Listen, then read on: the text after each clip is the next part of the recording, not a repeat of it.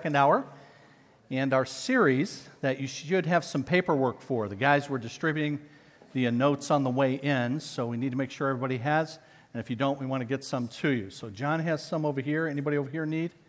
And then the guys have some over here. Anybody? You guys did an excellent job. Looks like we have one here.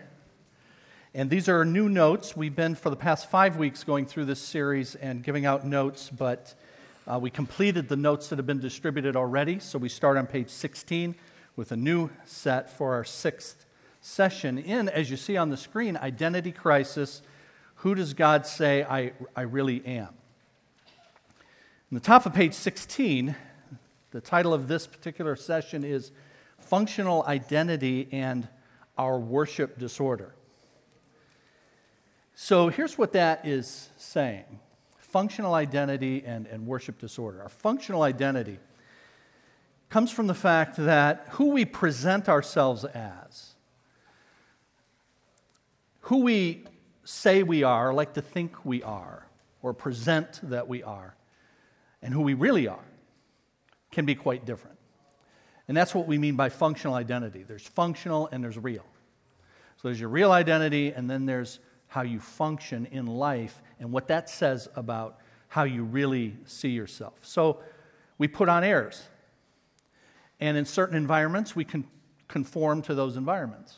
And we become what's expected of us to present. But that may well not be who we really are. So one example of that is dating. And we had a counselor a couple of years ago do a marriage retreat for us, and he said that the dating process is, you're not really dating me, you're dating my representative.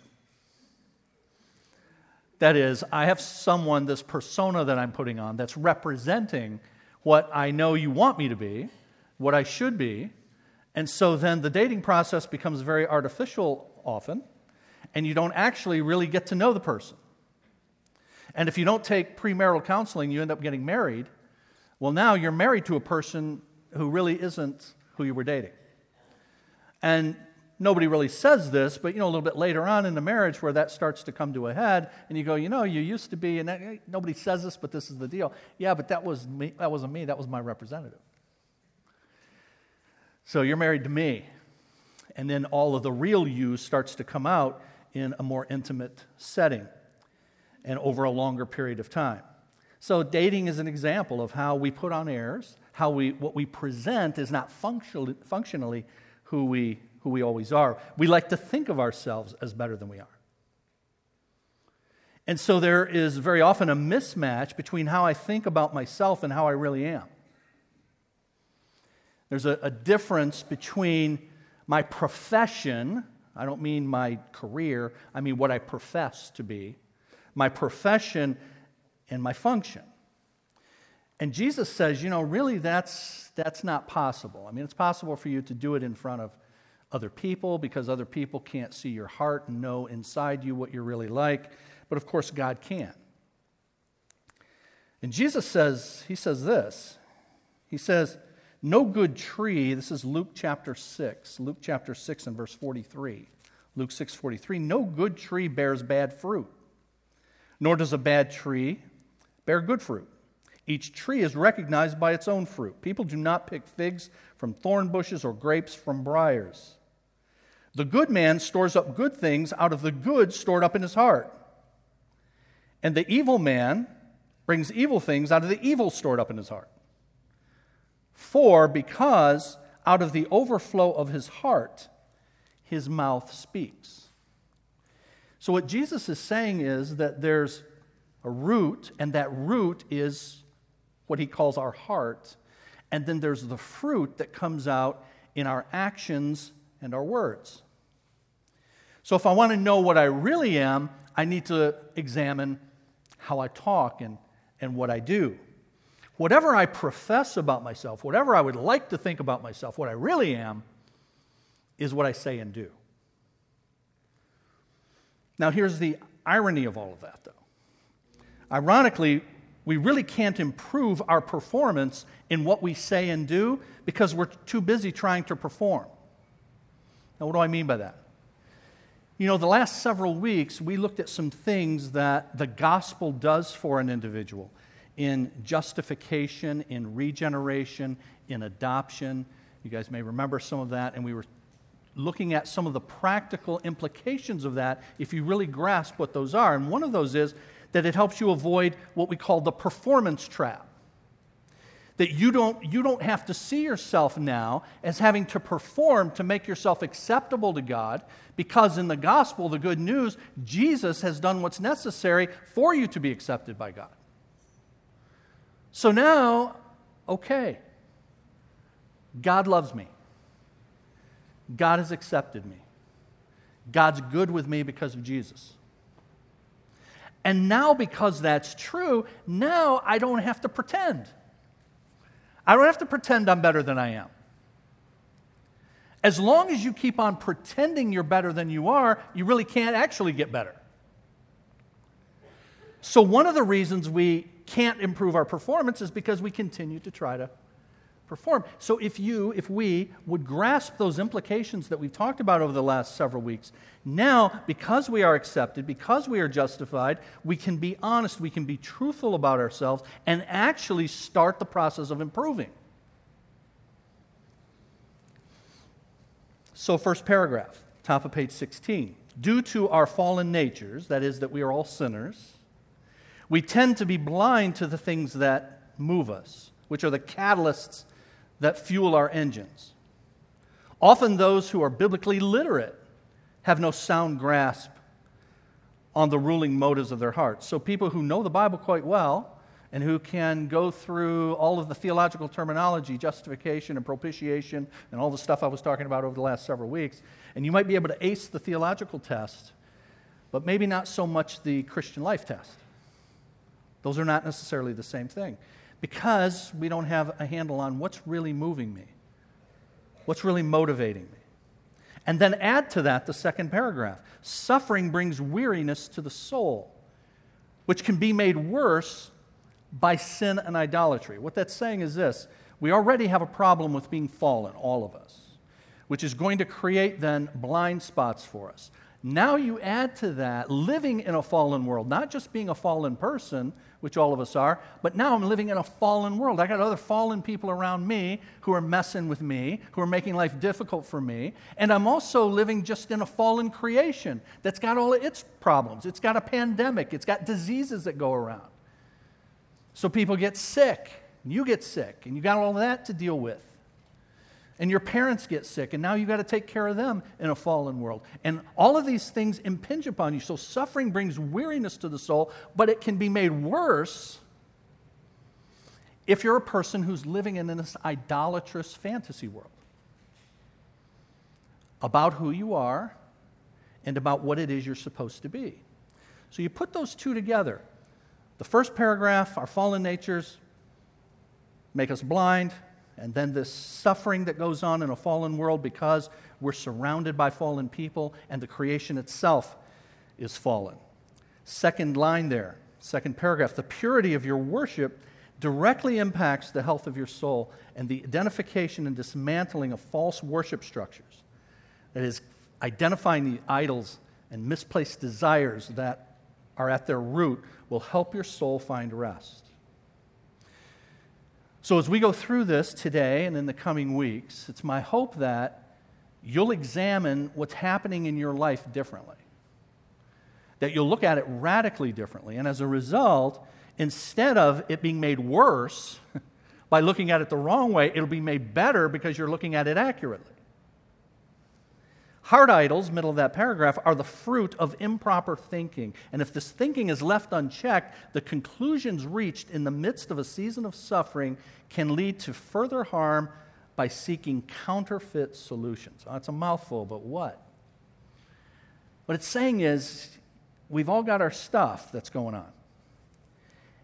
And you might have a period of time in your life where all the stuff going on in your life is great and life is great. Maybe.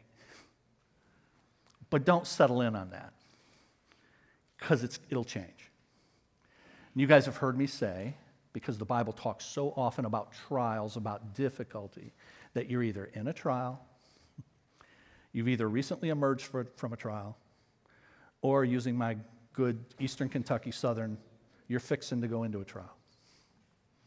You're either in one, you've recently emerged from one, you're getting ready to go into one. So don't get too comfortable in that everything's great. This side of heaven. And that being the case, when you got your stuff, whatever yours is in your bag, every person that walked in this room today has a set of baggage, and everybody's baggage is different. But whatever your baggage is, whatever the load is and the burden is that you're carrying, what it's saying here is it can be made infinitely worse if in the midst of it you're not thinking about it properly. So now I'm going through whatever it is I'm going through, but I'm not processing it in a biblical way. And as a result of that, then, I make decisions in the midst of this thing about what needs to be done about it, what will make it better, what will make me happy. And those counterfeit solutions then can be hard to unwind. And they'll follow you to the next thing and the next thing, and they compound themselves. So getting the thinking right, the earlier we do that, the better off we are. So we've got two problems. The first paragraph is saying we've got a blindness problem. That is, we just, don't automatically know what's going on in our hearts. The Bible says in Jeremiah chapter 17 and verse 9, Jeremiah 17:9 famously, that the heart is deceitful above all else and desperately wicked. Who can know it? It asks rhetorically, and the answer is nobody but God. So who ultimately knows? You've got stuff going on in your heart and stuff that's motivating you, and so we've got a blindness in our fallenness. And second paragraph is saying this, not only do we have a blindness, but we have a narrowness. Because what we do is, as I said to my community group last Sunday, I said that we tend to reduce the size of our lives to the size of our circumstances. That's the narrowness I'm talking about. We tend to reduce the size of our lives to the size of our circumstances. That is, I see my life through the prism, through the lens, from the perspective of what's happening with me. And that's my life. And then I put a label on it that says, my so-called life. I mean, what kind of life is this, man? With all that, and then you're just seeing that narrow with the junk you got going on, the baggage. And if you can't lift your gaze beyond that, if you can't see beyond that, now you just live within that tunnel, within that narrowness. And you are making decisions within that now. How do I get out of it? What do I got to do? All the while, not consulting God and God's solutions for these things. Even in the midst of a life turned upside down, we say here, you must remember Christ did not come to save you from a bad marriage or a lousy job. Yikes. I mean, at least not yet. I mean, if you're in a bad marriage, you'll be out of it at some point. Death or the Lord's return. But he didn't come to immediately rescue you, deliver you from that, or your lousy job. Some of us, we narrow it down. My life is the size of what's going on, so just take your job for a minute. And think about your job. And you say, I don't need to think about my job. I think about it all the time. How horrible it is, and what an idiot my boss is. And that's the deal with many, many, many people. They've got their job, they've got whatever it is going on in their life, and their marriage, their relationships, and their life is narrowed down to that, and they think about it only in those terms. We've got to remember that Christ didn't come for that. Doesn't mean Christ doesn't care about that. That's completely different. He cares quite a bit about it. He actually writes a lot about relationships. He writes a lot about marriages. He writes a lot about work and being an employee and all of that kind of stuff. It doesn't mean God doesn't care about it, but that is not your life, is the point. Your life's bigger than that. And actually, one of the ways that you are then helped in the midst of that is recognizing that your life is more than that.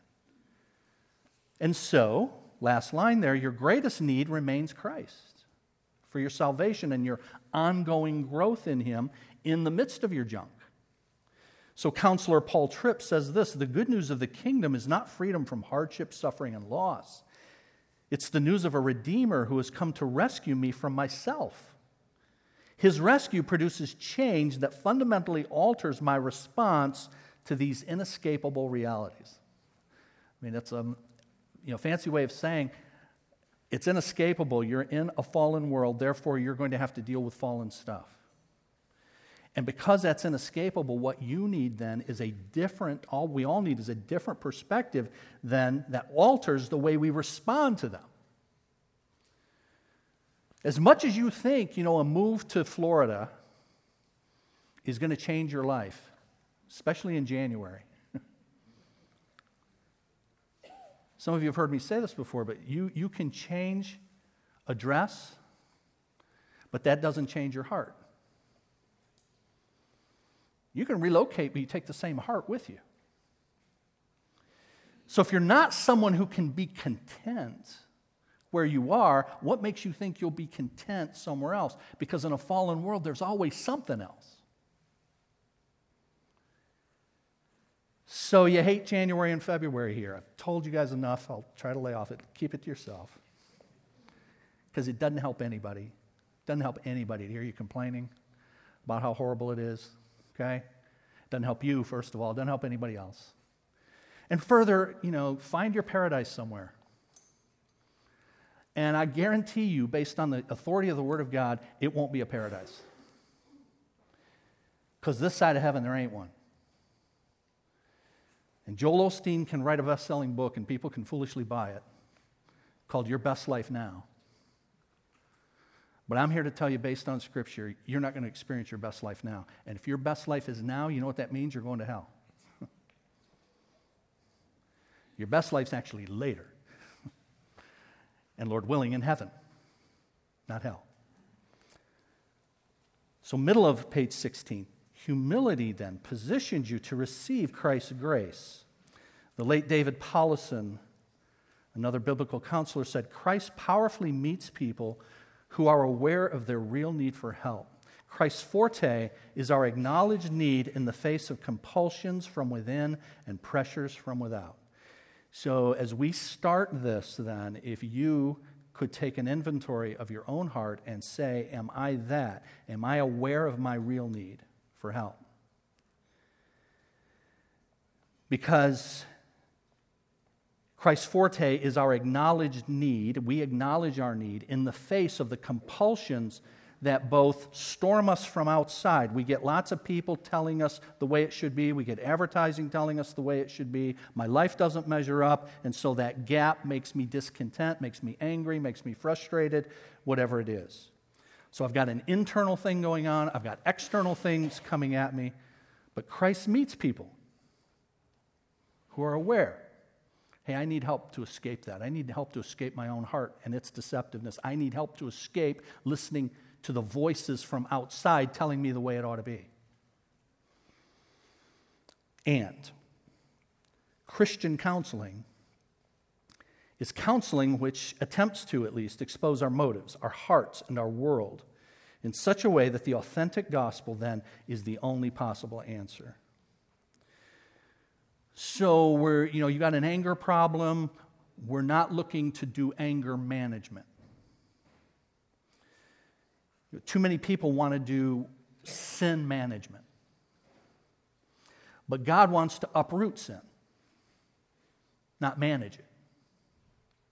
So it's not about giving you tips on handling your anger. Those may be helpful, but the ultimate solution is not that. The ultimate solution is to identify what it is that's going on in your heart that's causing you to over-desire sometimes even good things, but because they become ultimate things, they then become bad things. And that's what the kind of counsel I'm going to do here and the kind of counsel that we want to give to people tries to do that very thing. So then you say, hey, the only possible answer is not management, man, it's Jesus. Jesus changes me from the inside out.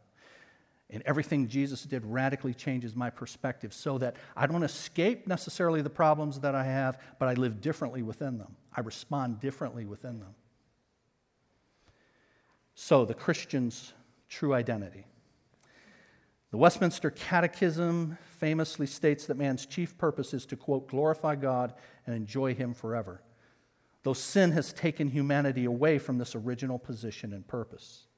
Individually, we were created to serve God, but sin confused everything, tangling our hearts with pride and false idols and false securities and false saviors, all knotted together into one disordered mess from which we cannot free ourselves.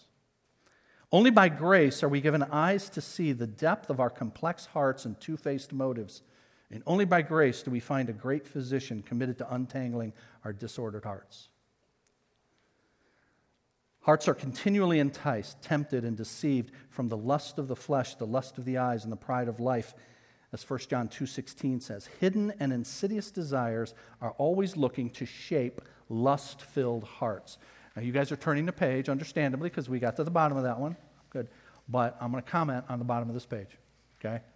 Because it's got that word lust of the eyes, lust of the flesh, and then it says in that last line, hidden and insidious desires are always looking to shape lust-filled hearts. So I want you to understand that when that's Old English, that is coming from the King James. So in the newer versions, like the New International Version, instead of lust, it says the desires of the flesh and the desires of the eyes. So when we say lust here, we don't necessarily mean sex. That's what we most often mean when we talk about lust. But that's not what's being referred to here. It includes that, sure, but it's not only that. But rather, it is our desires. And if you substitute the desires of the flesh and the desires of the eyes, hidden and insidious, then desires are always looking to shape our desire-centered hearts, what we want most. If you want a synonym for that lust-filled hearts idea, it's what we want most. Now, top of page 17. You choose things that you perceive as good and desirable, things you think will result in success and comfort and significance. Over time, these metamorphose into your identity. These things that give you this comfort, that fill your desires, your lusts, what you want, can become who you are. Rosaria Butterfield says, how do we make an identity out of temptation? That is, so I got a temptation, I've got a pull towards something. It has a draw on me because of the desires of my heart. James chapter 1 says that's the way temptation goes. It's like bait dangled before a fish. And then the fish comes and bites, and then you're hooked. That's the process of temptation, James chapter 1. And Rosaria here asks, how do you make an identity out of that? And she says, by collapsing what you desire with who you are. It's kind of like what I was saying earlier, where we minimize, we reduce the size of our lives to the desire of our circumstance. And here, you collapse what it is you want to be identified with who you are. I've got to have this. And if I don't have this, I won't be fulfilled. Just as an aside, but I think an important one, Rosaria Butterfield, anybody know that name? So she was a professor at Syracuse in women's studies, I think. And she was a practicing lesbian. And I have her book. I've read her book. She's written a few now, but her first book, Confessions of an Unlikely Convert. And she was a practicing, and she goes into detail about her life and what she was like. And you just look at her and you go, wow. And there she is in New York and Syracuse, and she's in this whole liberal environment, and she's living her whole liberal life. And somehow a Presbyterian pastor there and his wife start up a conversation with her. They start exchanging letters with her. And she's just, these idiots the Bible, all of that stuff. That's her initial reaction. But over time, this guy just kept persisting. He was very kind to her and invited her over to dinner with him and his wife. And they started having these dinner discussions. Well, you know where this is going. Rosaria is a follower of Jesus now. But she has great insights on our desires and how they become our identities. And she identified herself fully with her desires, in her case, sexual desires, her circumstance, and this is what I am. But when she came to Jesus, she saw a larger picture of who she is. So here are some examples. Well, before I go on to the examples. So you can collapse your desires into becoming your identity, and you can, as I said earlier, collapse your experiences into who you are. And these things merge. Your desires and your experiences. Because I identify my life with my narrow perspective, and then I create desires that want a different one. So I've got these experiences going on in my life, but I identify my whole life with what's happening in my circumstances. And if I'm not processing those right then, I create desires for a different kind of life. So I'm in lousy circumstances and I got a lousy attitude within it. Other than that, life's good. So examples. Here's a man who may desire to become successful in his career. Nothing wrong with that. But if he's not careful, he can start to place his value in his career. As a result, his career becomes his identity. His focus turns away from Christ and onto the many opportunities or threats to his career. And as a result, his joy or his soul health links to his performance at work, which can manifest a multitude of false worship structures. So one of the things we do, and I make the mistake of doing it sometimes still, but I try not to, is when we meet someone, one of the first things we say is, "What do you do?" And the reason I try to avoid that is because I don't want what someone does to become the most important thing about them. Because it's not. And I don't want them to think I think it's the most important thing about them, because it's not. The truth is, whatever you answer to that, when I ask you, "What do you do?" and you tell me what you do, next week that could change, couldn't it? And the fact that what you do changes doesn't mean that your value has changed. So we ought to get better at thinking about ourselves and then thinking about other people in terms of what's really valuable. And it's not primarily what we do, but we can get so identified with that. And so a man in his career, or a woman's desires to be the perfect mother. She just starts to define her worth as that. And when that happens, her children's behavior in public will take on a self-focused commentary on her. And she becomes fearful about how their actions reflect her parenting ability. So her joy or soul health links to something apart from Christ. I mean, a career, raising kids, you can just make the list endless. There are all of these things that can take our focus off of where we really are supposed to get our identity. You parents, you know this temptation. We all do. We raised 2 girls. I know this temptation. I know this temptation as a pastor. You got to be kidding. You got 2 kids, my girls. If they go off the deep end, what happens? Right? What happens to me? How do people look at me? So I'm concerned, if I'm not careful, I'm concerned about my parenting more about what it says about me than what their behavior is doing to them. And as a result of that, then, you can set up structures to try to keep that from happening, which actually aren't helping the kid.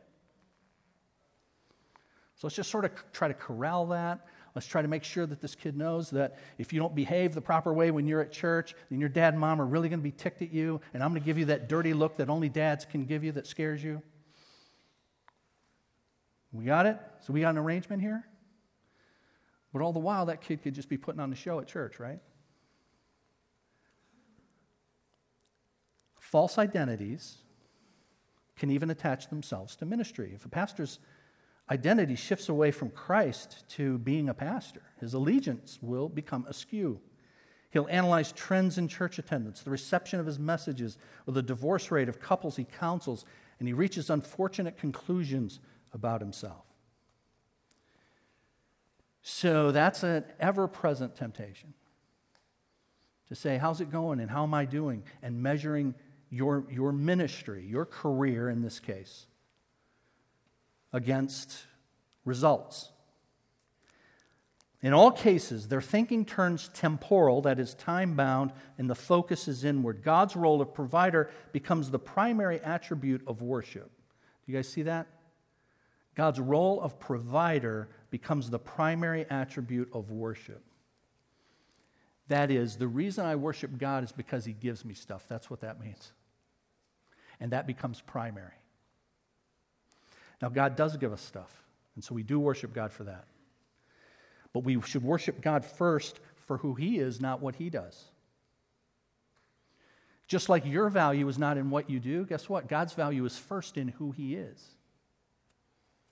But if you have this skewed approach, then the primary attribute of our worship becomes God as the provider. And unanswered prayers lead to unbelief.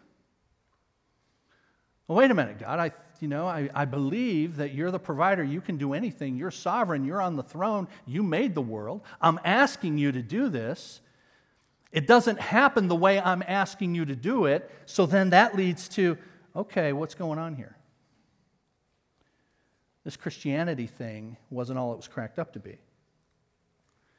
And given the wayward tendencies of fallen hearts, the first step you must take each and every day is to remind yourself of your true identity.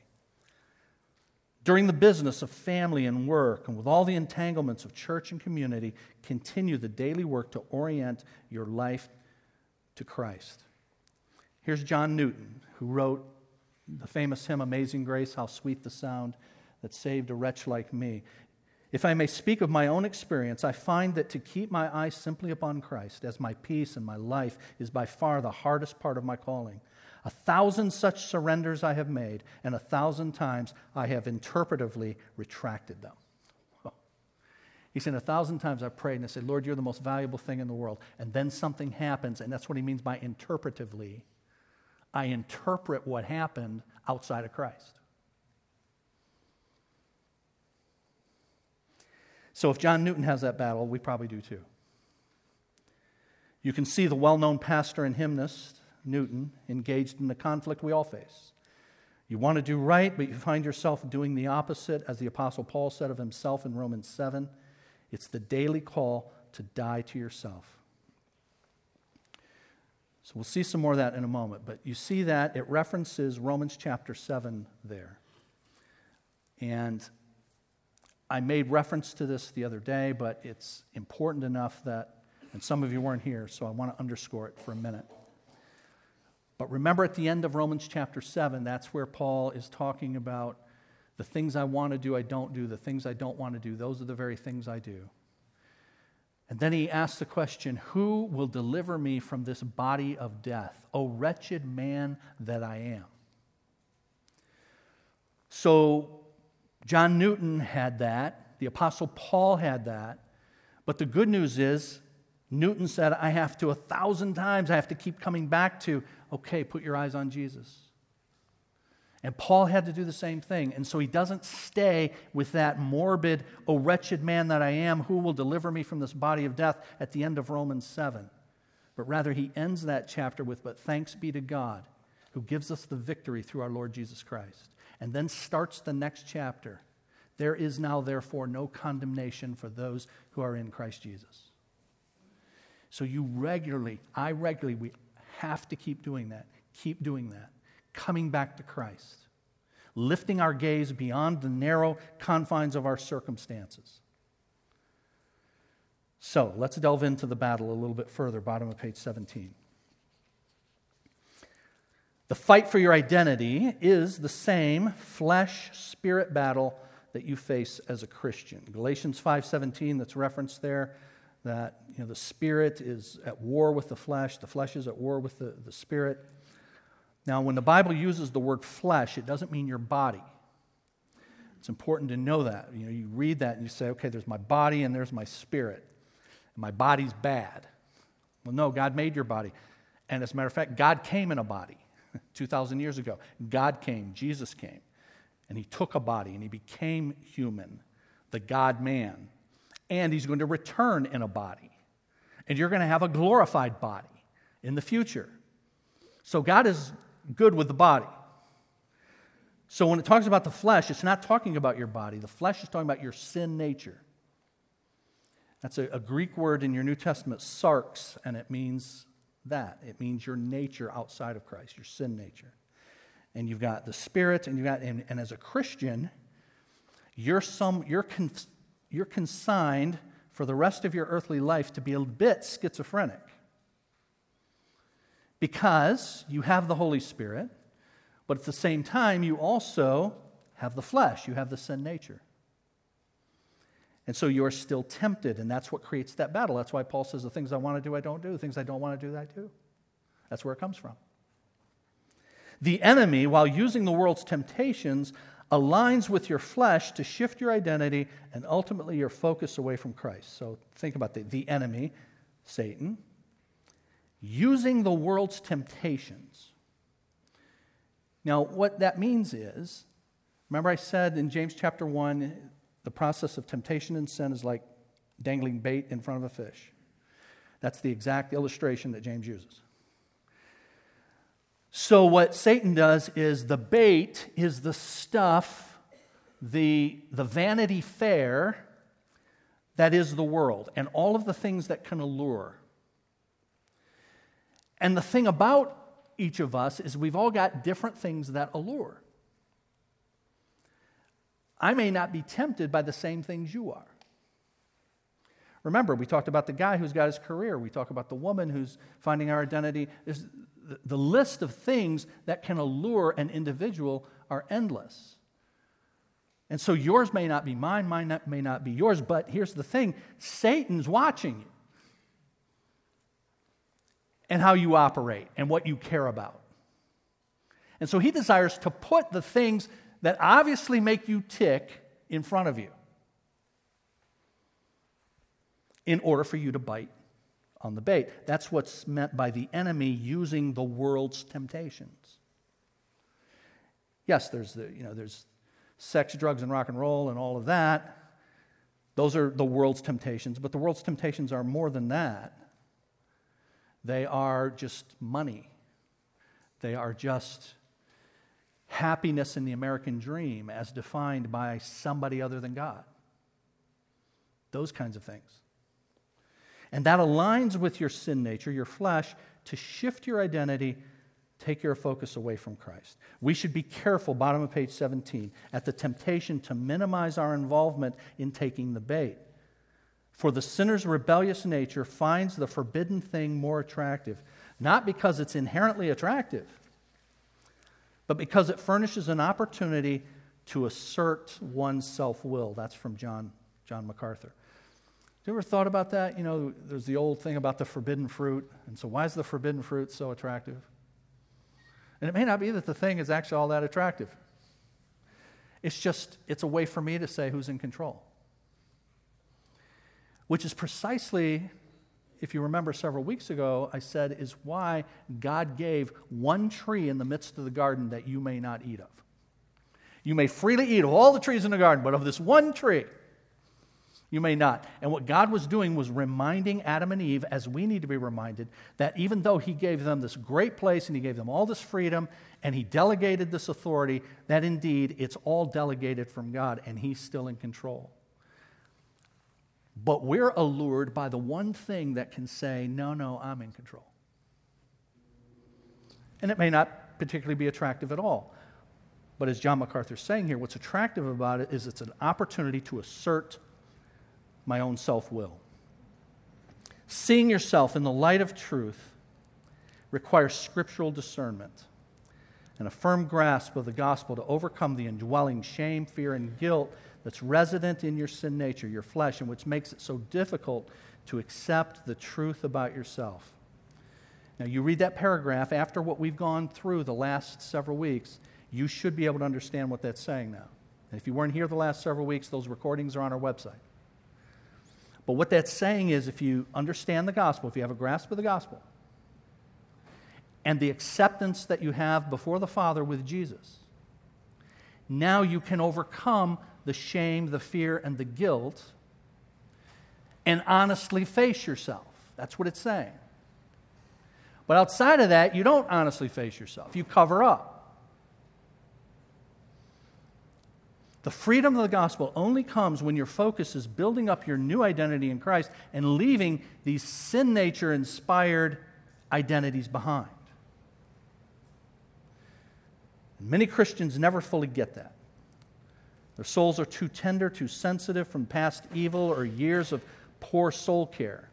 It's similar to providing care to a burn victim. Any attention initially brings the pain. It's too excruciating to peel back the many layers of life's self-centered solutions to allow for a new identity to take root. As a result, they stand firm in who they think they are, daily defending their self-reliant tendencies and self-righteous ways. Yikes. It's all a mouthful, but it's all true. Many Christians never get to this point.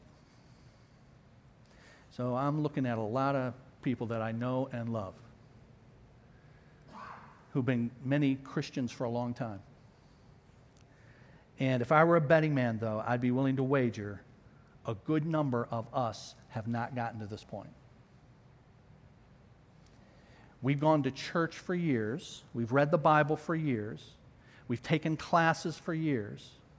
But when it comes to our functional identity, what I really think about myself and how I then process what is going on in my life, we haven't gotten to this point. And so we make excuses, we have rationalizations, we try to cover up for what we really are by more church attendance and by more, and I'm all good for church attendance. But that doesn't cover up anything. Enticement is the hidden danger of a false identity. It has no power or legitimacy and requires self to defend, justify, promote, refine, reinvent, maintain. You could say it creates a heavy yoke and a propensity towards unbelief. So when helping a hurting friend think correctly and biblically about their identity, the process has to be executed with patience, gentleness, and love. Oh, man. So that patience, gentleness, and love piece, that hits me. Because I have been trained somewhat in some of these biblical counseling techniques, and I've read this kind of stuff, and David Paulson, Paul Tripp, and all these guys, and I appreciate it, and I've tried to appropriate it as best I can, and I've tried to communicate it as best I can. But it all makes perfect sense to me, and so I just want to grab people and say, okay, you get that? So start doing it. And the whole patience, executed with patience and gentleness and love, can become very difficult because it is very hard to have it implemented in our lives. And the mere fact that it's hard for me to do it in that patient, gentle way shows how hard it is. Because I'm upset with other people for not getting it together, which means I haven't gotten it together. That's how insidious our sin temptation is. So, this clarification, and we'll be done. Please understand that a properly aligned in Christ identity does not eliminate suffering from your life, but it does create a new type of freedom, as evidenced in the life of the Apostle Paul. It's evident that his life was full of hardships, but he was able to respond positively. For instance, despite being in jail, Paul was able to see a gain in being in jail. Right? You see Philippians 1:12 reference there? So he's in jail. He's in jail not because he committed a crime, but because he's preaching the gospel. So he could whine about that. If he has a false view of himself and a false view of God, if he's enthroned some idols in his heart, then he could say, hey, where's my prayer life? What's going on here? Jesus, where are you? This God thing might not be working so well. But in Philippians 1:12, he goes, hey, I'm chained to a Roman guard. But he says, as a result, the whole palace guard has heard the gospel. So he looks at it and goes, okay, so I'm not the one who's in chains, you guys are. Because you guys got to listen to me give you the gospel. So he just looks at it as an opportunity to serve Jesus. But that's only because, that last line there, his identity was in the gospel. His joy was in Christ's joy. When evil enters your world, it only impacts your temporal life, your life for time. Your identity in Christ is eternal. It remains unchanged, leading you to experience a peace that surpasses your understanding. I mean, that is saying, look, when you get a curveball this week, Notice, when, not if, you get a curveball this week. When you get a curveball this week, you don't have to wig out. Matter of fact, you shouldn't wig out. Why? Because it's temporal. You understand that your identity hasn't changed. Nothing that's going to happen to you this week. Absolutely nothing that's going to happen to you this week. I have no idea what's going to happen to any of us this week, but I know that absolutely nothing that happens to you this week or to me this week, if we belong to Jesus, is going to change our identity in Christ, which is eternal. So what can harm me? Why should I wig out? That's how I have this peace that surpasses understanding. To illustrate, borrowing from Chicken Little's demise. Some of life's difficulties and challenges, represented by rocks of varying shapes and sizes, are going to fall from the sky and disrupt your existence. But if your identity is something other than Christ, that rock is going to deliver a crushing blow to you, leaving you dazed and confused. But if your identity is in Christ, these rocks will no longer have a crippling effect. Although they still have to be dealt with, you can navigate around the obstacle and address the disruption in a much calmer, gospel-centered, liberating way. In a way that reminds you, and by the way, in parentheses there, and others, so your witness plays a role here.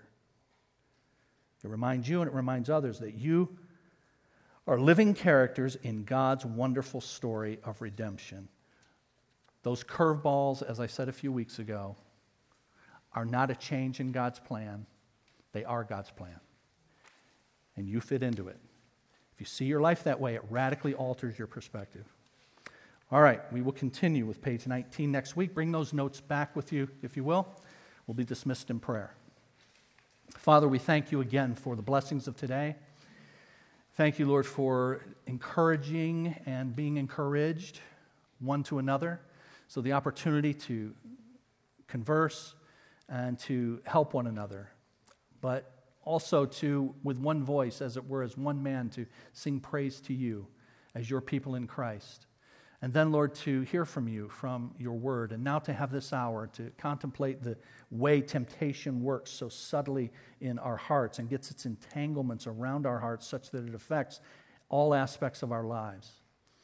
Lord, help us to think about this coming week. Even this afternoon, we can have things happen to us that are outside our paradigm. So, Lord, we need to shift the paradigm. We need to shift the perspective so that everything fits into it. Everything is seen as coming from your hand. Somehow, even the bad things, you are working together for good, your word tells us, for your people. And so help me to have that perspective all week, every day. Help your people to do that as well. As a result of that, may we have the peace that transcends understanding. May we have the joy of the Lord. May other people see that in us and want what we have. Grant us safety, we pray. Bring us back together next Lord's Day. In Jesus' name we pray. Amen.